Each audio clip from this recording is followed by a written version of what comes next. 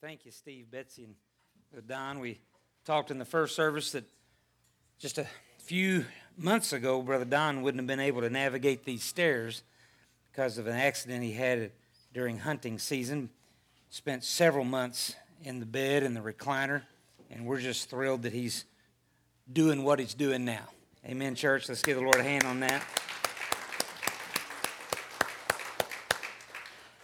So we are starting a series of sermons on famous sayings. I've got possibly more than I will do, but I tried to get enough to get us into the fall season, and then in the fall I'm hoping and praying that we will have a book to launch into, meaning a book of the Bible, that we will take verse by verse exposition. Today we're looking at the three Hebrew children taking that loving stand to Nebuchadnezzar. The famous saying basically is, "We're not careful, O king, to answer you in this manner." Can you imagine standing before the magistrates of your day, whether it is the president, a court, the Congress, a municipal court, the sheriff, the chief? Can you imagine standing before them and having to answer as to why you're not going to do something that the entire world expects you to do, but yet you're not because of the Lord? What would you say? Well, that's what today's sermon is about. We need to have a response ready. At the very least, we need to have confidence in our relationship with God to know that He will give a response. He will supply, is the word I was looking for, a response. Some of the other famous sayings will be approaching. Tonight's, we're going to look at Peter, "Silver and gold have I none." But then also Paul, someday, "I have kept the faith. I have finished my fight." Joshua, "Choose you this day." Esther, "For such a time as this." Jonathan, "There is no restraint of the Lord to save by many or by few." Felix telling Paul, "You have almost persuaded me today." David, "Is there not a cause?" James, "The exceeding sinfulness of sin." 1 John 1:9, keeping short accounts with God. If you confess your sins, He's faithful and just to forgive your sins and cleanse you from all unrighteousness. And then Samuel. And again, we may not get to all of these, but these are what the Holy Spirit laid on my heart this week. "It is better to obey than to sacrifice." These are sayings that God has certainly used throughout my life to determine the direction for my life. And I want to help us understand how these phrases and sayings should certainly direct us in our life today. Settling the hard questions. Settling the hard questions before the questions come. That's the title of today's message. Today's sermon in a sentence is simply, facing hard decisions is one of life's toughest and challenging situations. The Christian has settled in his heart that these decisions will be based on scriptural values, not best outcomes. You see, Shadrach, Meshach, and Abednego did not wait until Nebuchadnezzar said, "You've got to bow," to come over here and have a little huddle and say, "Okay, boys, I just want to say that I don't know about you, but me and fire, we really don't get along. So we need to come up with an answer that's going to give us a best outcome. We need to live our best life now." Okay? Well, sometimes standing for God does not lead to, in the world's eyes, a best life now. Sometimes standing for God leads to a worst case scenario. And you need to be ready to face that, and you need to have the confidence that God will absolutely see you through it one way or the other. And what we're fixing to read shows us that somewhere before that event happened, Shadrach, Meshach, and Abednego had the conversation and said, you know what? Yes, we're going to serve this king, and we're going to serve him well. We're going to have God's favor as we do what he needs and wants us to do. But you know what? King Nebuchadnezzar is a pagan, and he worships idols. And if these two things ever collide, we need to know what we're going to say. And we're fixing to hear what they came up with. Let's stand for the reading and reverence of God's holy word. We're looking at Daniel chapter 3, and oh my goodness, it's a long passage, but that's okay. I've said this many times. What we're fixing to read is much more important than anything that I'm going to say afterward, because this is the word of God. A little bit of back history. Israel was on a trajectory where they did not do what God asked them to do. That put them on a very unfortunate cycle. It would be a time and period of okayness, if you will, with God, but then the Bible says they would go a-whoring after other gods. And when they would sin against God, he would call them to repentance. When they refused to repent, he would put them into captivity. And this 70-year Babylonian captivity is a result of Israel a-whoring after other gods. The good news is many of the Hebrew children, before they were taken in captivity, had been taught the ways of God, and they carried those ways into this pagan government, and God blessed them. Nebuchadnezzar the king made an image of gold whose height was 80 cubits, and the breadth thereof 6 cubits. He set it up in the plain of Dura in the province of Babylon. Then Nebuchadnezzar the king sent together the princes, the governors, the captains, the judges, the treasurers, the counselors, the sheriffs, and all the rulers of the provinces to come to the dedication of the image which Nebuchadnezzar the king had set up. Then the princes, the governors, the captains, the judges, the treasurers, the counselors, the sheriffs, and the rulers of all the provinces were gathered together unto the dedication of the image that Nebuchadnezzar the king had set up. And they stood before the image that Nebuchadnezzar had set up. Then a herald, a preacher, cried aloud, to you it is commanded, O people, nations, languages, that at what time you hear the sound of the cornet, flute, harp, sackbut, psaltery, dulcimer, and all kinds of music, ye fall down and worship the golden image that Nebuchadnezzar the king hath set up. And whoso falleth not down and worshipeth, shall the same hour be cast into the midst of a burning fiery furnace. One of the greatest preachers of our day, Jerry Vines, says that this group, this praise team, was singing the song Almost Cremated. And you were to bow during this invitation song. Therefore, at that time, when all the people heard the sound of the cornet, flute, harp, sackbut, psaltery, and all kinds of music, all the people, the nations, and languages, they fell down and worshiped the golden image that Nebuchadnezzar the king had set up. Now, that reminds me of the Bugs Life movie. One of my favorite scenes in the Bugs Life movie is where the brother of the really bad grasshopper had come up with a really bad idea as a result of hearing some of the other guys. And he tries to talk to his bad brother, who's the leader, about not going back to the Ant Island. If you haven't watched this movie, you need to rent it this week. It's life-changing. And the bad brother realizes that there's a coup going on. And he goes to the little makeshift grasshopper bar, okay?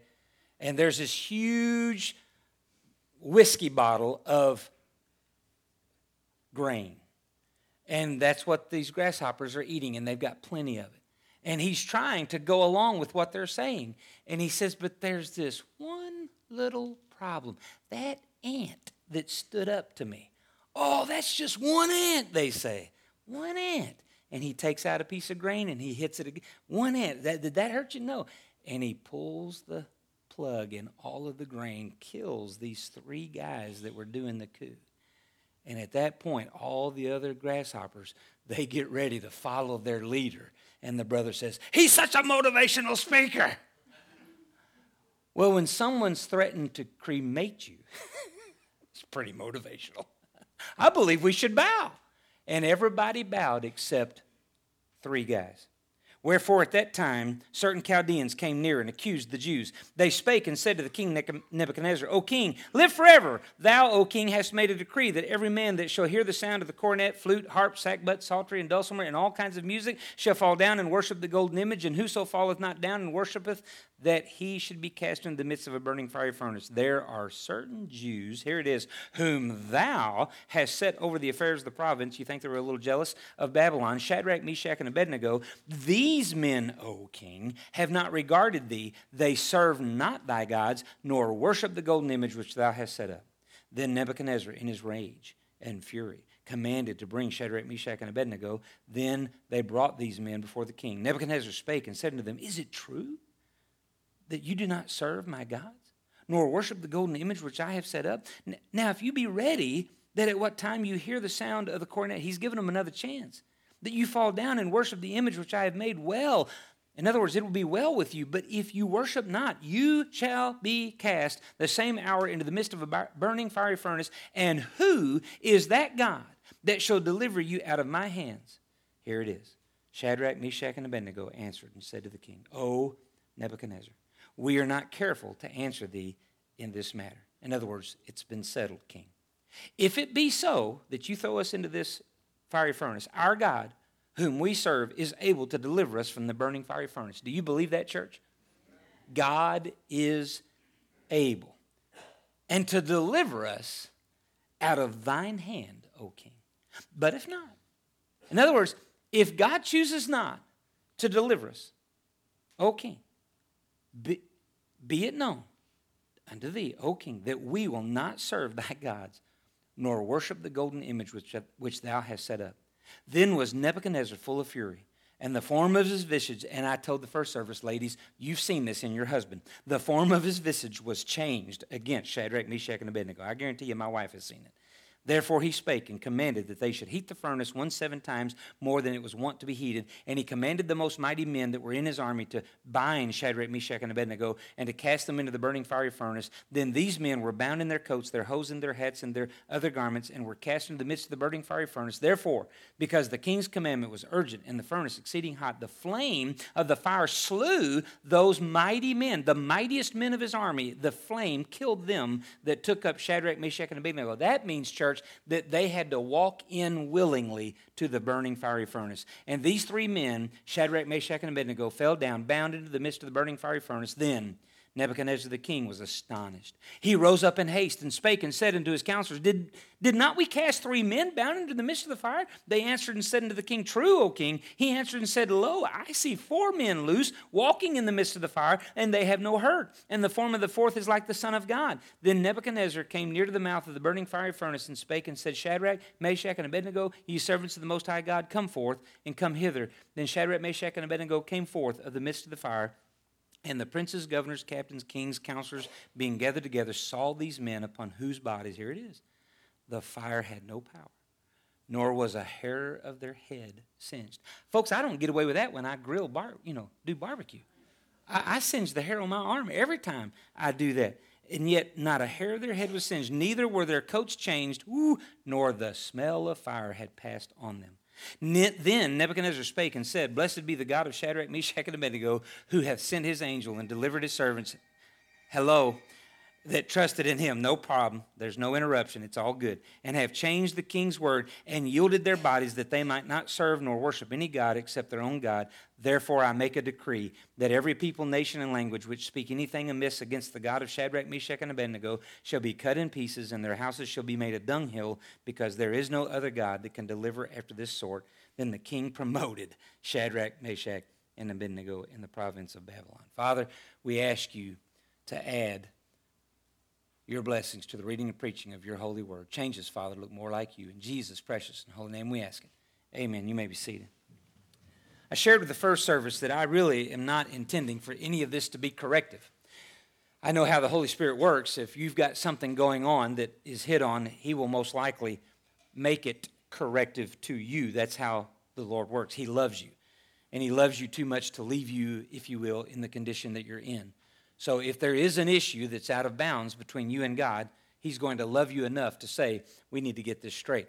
But I'm telling you, this pastor is not coming for that purpose. This pastor is coming because it's 2023. We are facing things every day almost, for sure every week, for sure every month, and I know every year where we have to lovingly take a stand for the gospel of Christ, and I want to help you. I want us to be ready, as Shadrach, Meshach, and Abednego were, to give an answer to the people that are asking the question. And so I want us to make our decisions now before the difficult decision comes up. Because if you wait until that difficult decision comes up, you're most likely going to compromise. I shared with you what the Israelites struggled with on their circle. And you and I struggle with that too. If we're not careful, we live a life of sin, judgment, confess, repent, and then live for the Lord. Sin, judgment, repent.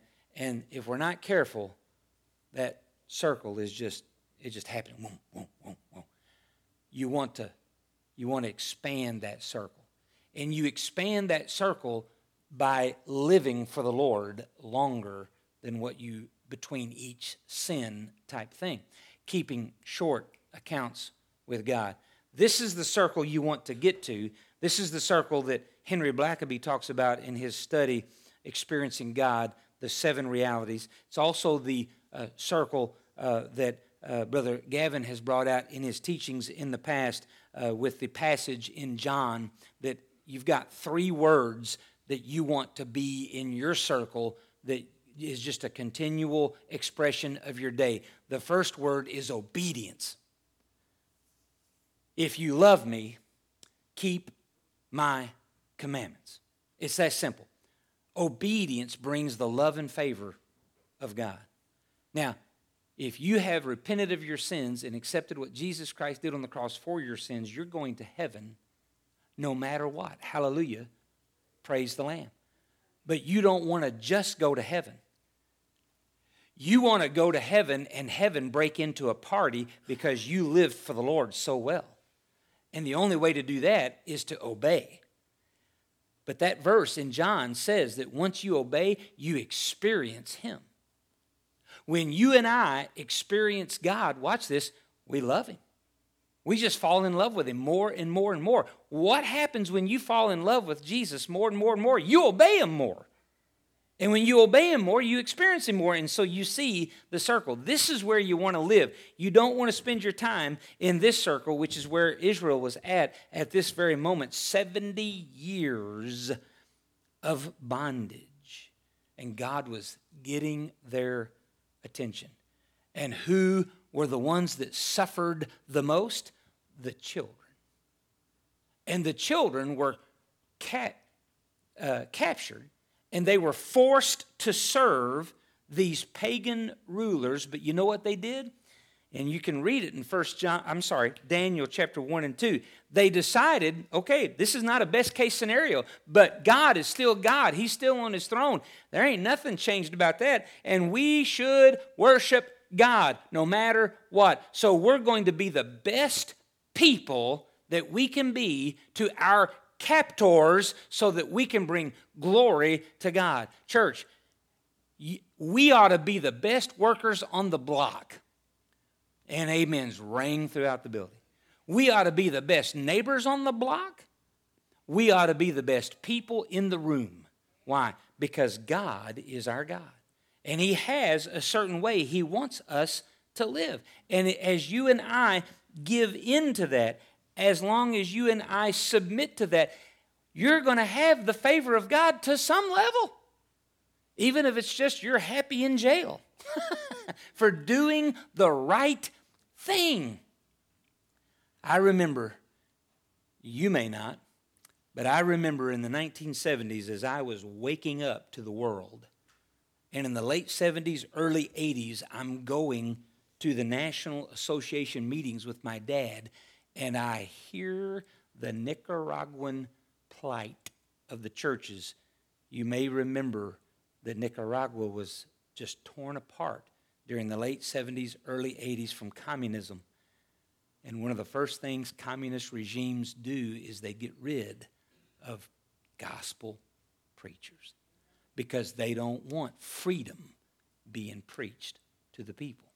And so one particular Nicaraguan pastor was put in jail because of what he preached. And this particular preacher at that National Association was sharing his story. And no, he wasn't happy that he was in jail, but he found a place of joy because he wasn't there because of something bad he did. He was there because he was serving his God, and his God upheld him and eventually got him out of jail, and he became a very successful pastor in that time of Nicaragua's history. If I'm not getting my stories mixed up, this same pastor was confronted by one of the magistrates who had the ability to take his life. And he walks into that jail cell, pulls his gun, and says, I have the ability to take your life. Now, you either recant what you've been preaching and you tell everyone that you don't believe that stuff anymore, and I'll let you go, and you can be with your family, and everything will be fine. And that preacher, on his knees, looked at him and said, Sir, that gun is your final weapon. My death will be my greatest weapon. You take my life from me standing for Christ, and you won't be able to stop the gospel. And he was right. And he was 100% right. Would to God we would have that type of courage, that Shadrach, Meshach, and Abednego courage. We're not careful to answer you in this matter, O king. We've already settled this. As far as we're concerned, we're dead if that's what God wants. We're going to serve God. Church, you're not going to have that type of oomph if you wait until the situation hits you. You've got to make those decisions pre-pressure. Amen? So, point number one, possible scenarios. Point number one, A, which eternity dwelling will you have? At every funeral, I lovingly point to the casket or the urn, and I tell the folks, where you're going to live for eternity has to be decided now. It has to be decided before this situation. If you wait until this situation, it's too late. Now, that's not good news. But it is good news if they listen and agree. And folks, you got to tell the bad news before you can get to the good news. And the bad news is that we are all sinners, including every person under the sound of my voice. Most likely I'm preaching to the choir. Most likely I'm preaching to people who have accepted Christ as their Savior. But if there's someone here, I couldn't pass this point up. If you're here and you've never, ever confessed your sins, accepted what Jesus Christ did on the cross for your sins, you need to do that. And you need to do that before it's too late. We'll have an invitation in just a few moments, and that will be your opportunity to come and learn more about that. B, what level of sexual purity will you practice? What level of sexual purity will you practice? You need to make that decision before you get, excuse the expression, in the heat of the moment. You need to absolutely make that decision now. There's 4 levels, church. The devil's level, anything goes. The world's level, follow your heart. That's Disney theology. Please don't do that. Number 3, your flesh says, make me feel good. And then you've got the Bible's level of sexual purity. You ready for it? Flee all youthful lust. At one point, Paul says, do not let sexual immorality be named among you, not even once. Now, church, we're all sinners. We struggle. Bottom line is, we'll struggle less if we will agree with God, you're right, I'm wrong, and make those decisions now. So that when we're faced with the compromising situation, we know what to say and do. C, what will guide you in your career, character or advancement? If you're just simply I'm going to take every promotion I'm offered, I'm going to do whatever I got to do to climb my way to the top, I'm going to step on whoever, hopefully, prayerfully, the folks in this room, we know that's not the right direction. Character needs to be why we are advanced. Did you notice what the scripture said there at the very end? Nebuchadnezzar promoted Shadrach, Meshach, and Abednego right after he almost cremated them. Can you imagine as he's filling out that commendation? Oh, yeah, my bad. Sorry about that. Who knows? Are we okay? Are we okay? I know I realized I just almost burnt you up, but are we all right? Are we all right? And yet the answer is yes. The answer is yes. Hopefully Shadrach, Meshach, and Abednego took him to task a little, But the bottom line is that we've got to be forgiving as well. You've heard the message. If you haven't, it's probably on BethelLongdale.com. A man after God's own heart. A man after God's own heart does the right thing. He does the right thing after he's done the wrong thing. He does the right thing when the wrong thing will advance him. And he does the right thing when everybody wants him to do the wrong thing. Character will be what God blesses. But you have to make those decisions before the opportunity comes.